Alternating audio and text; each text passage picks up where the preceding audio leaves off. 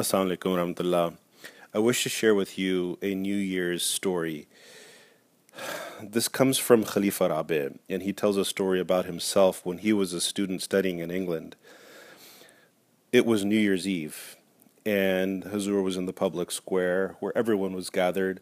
And Hazur tells in his own words that, during that, when the clock strikes 12, that moment, everyone gives up every bit of inhibition, and basically every sin is essentially indulged in, whatever it is.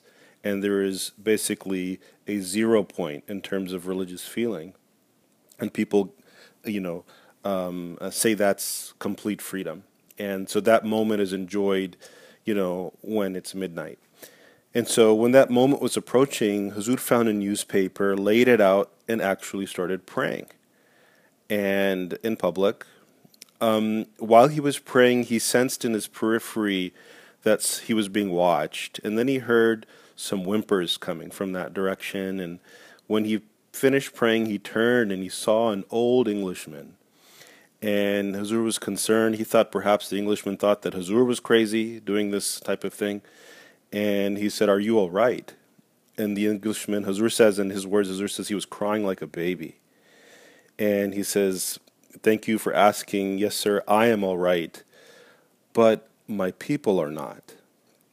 And he said that, during this time when we, it was a moment of reflection, to think, of gratitude, of turning to God, my people, my nation has turned away from him, but here is this one man who is actually turning towards God, who is running towards God when the rest of the world, rest of my people, run away from him.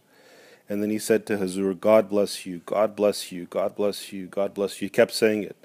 And Hazur said that story had an impression on him, on Khalifa Rabi, and that he's written about it, and that there's a huge lesson in this, that it's important for whenever we have any kind of freedom, we need to realize that it's a false freedom.